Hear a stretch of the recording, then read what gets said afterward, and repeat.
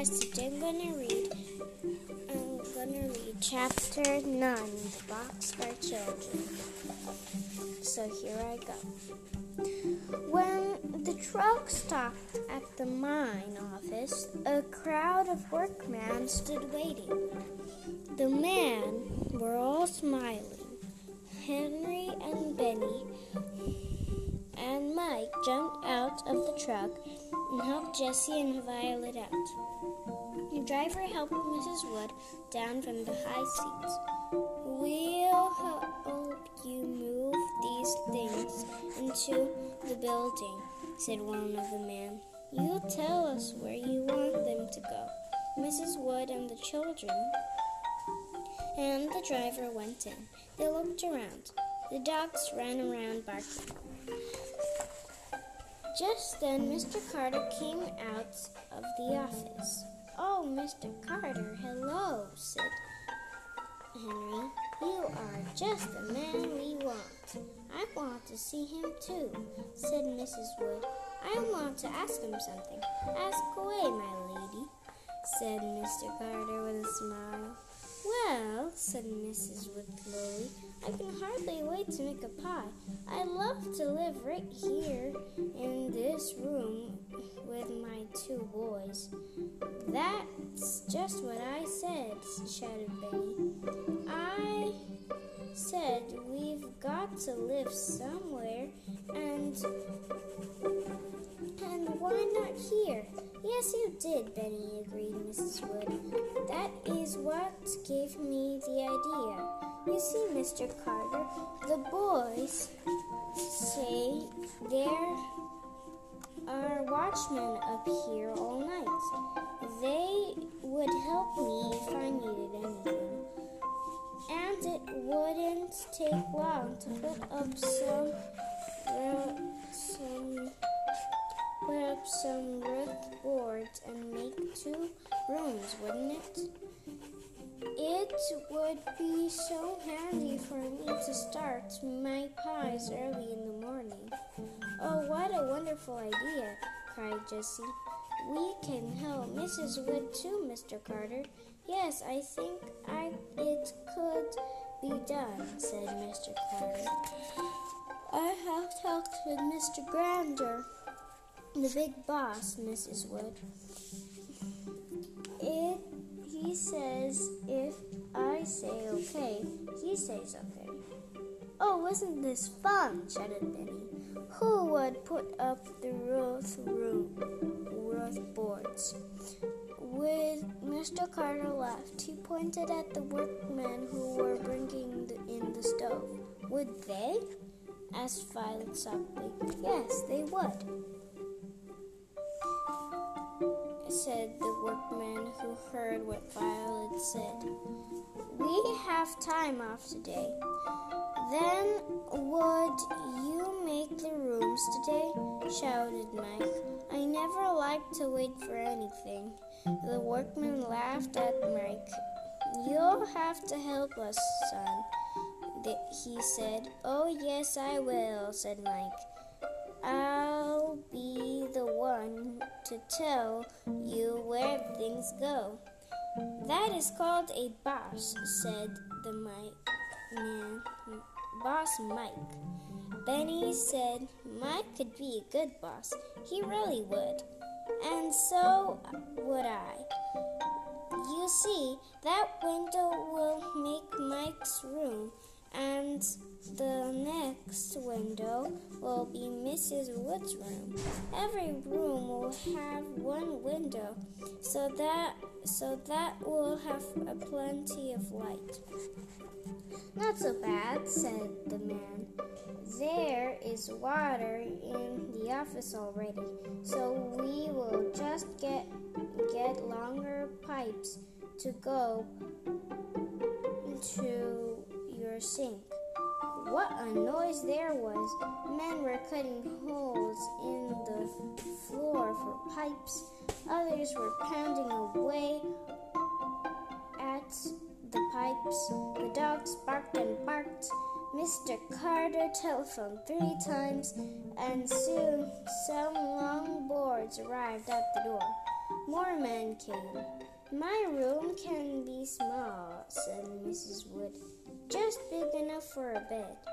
Mine ought to be bigger, said Mike, because Pat and I have 2 beds, and I want another bed for Ben. I want him to sleep here sometimes. That will be easy, said a man. 1 small room and 1 big one. Are you going to sleep here tonight? No, said Mike. No beds. What did you say? Shouted Benny. Look out for the window. Another truck had just come. A bed was sticking out of the back. It was an army cot. Mr. Carter ran down the steps and said a few words to the driver.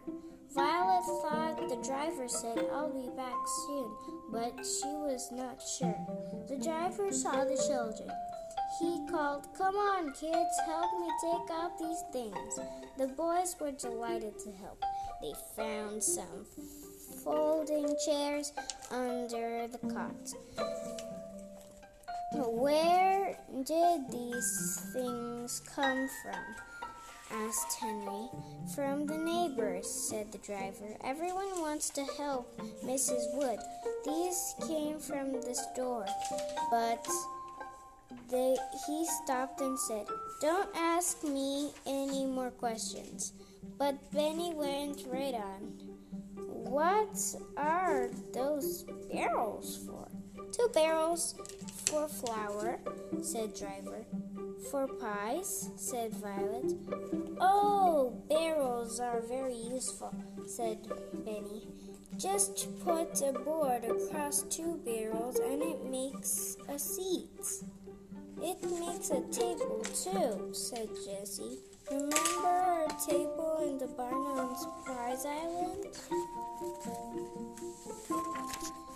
Soon the children sat in a row on the long board.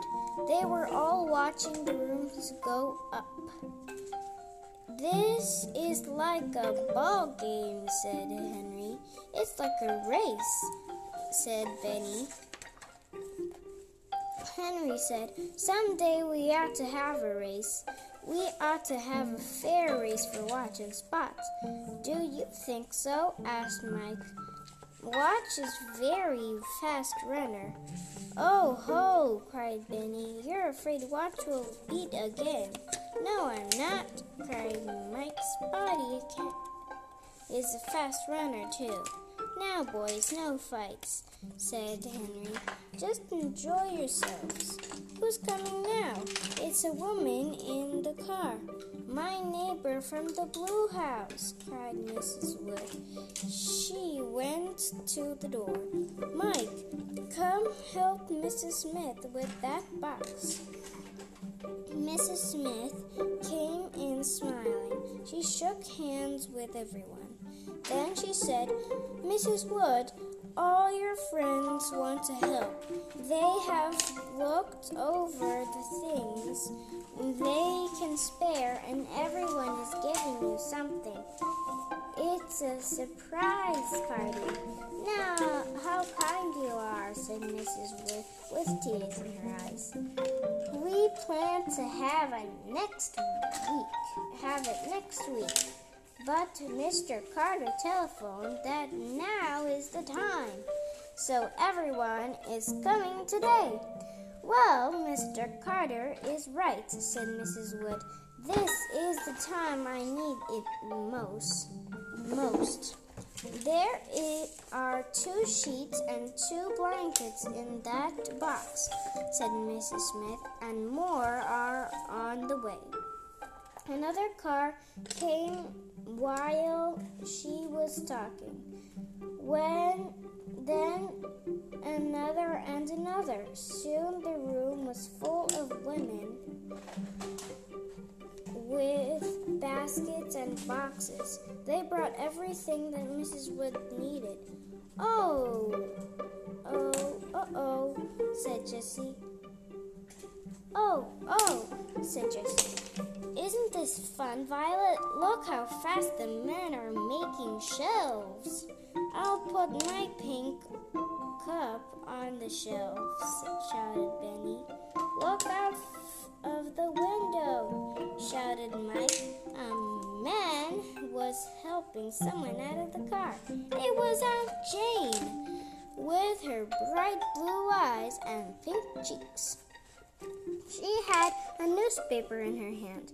Lady walked beside her. All the children rushed over to Aunt Jane, all but Mike. He stood and looked at the paper in her hand. So that was chapter 8. That was chapter 9. Bye, guys. See you later. See you later. See you later. See you later. Bye, guys.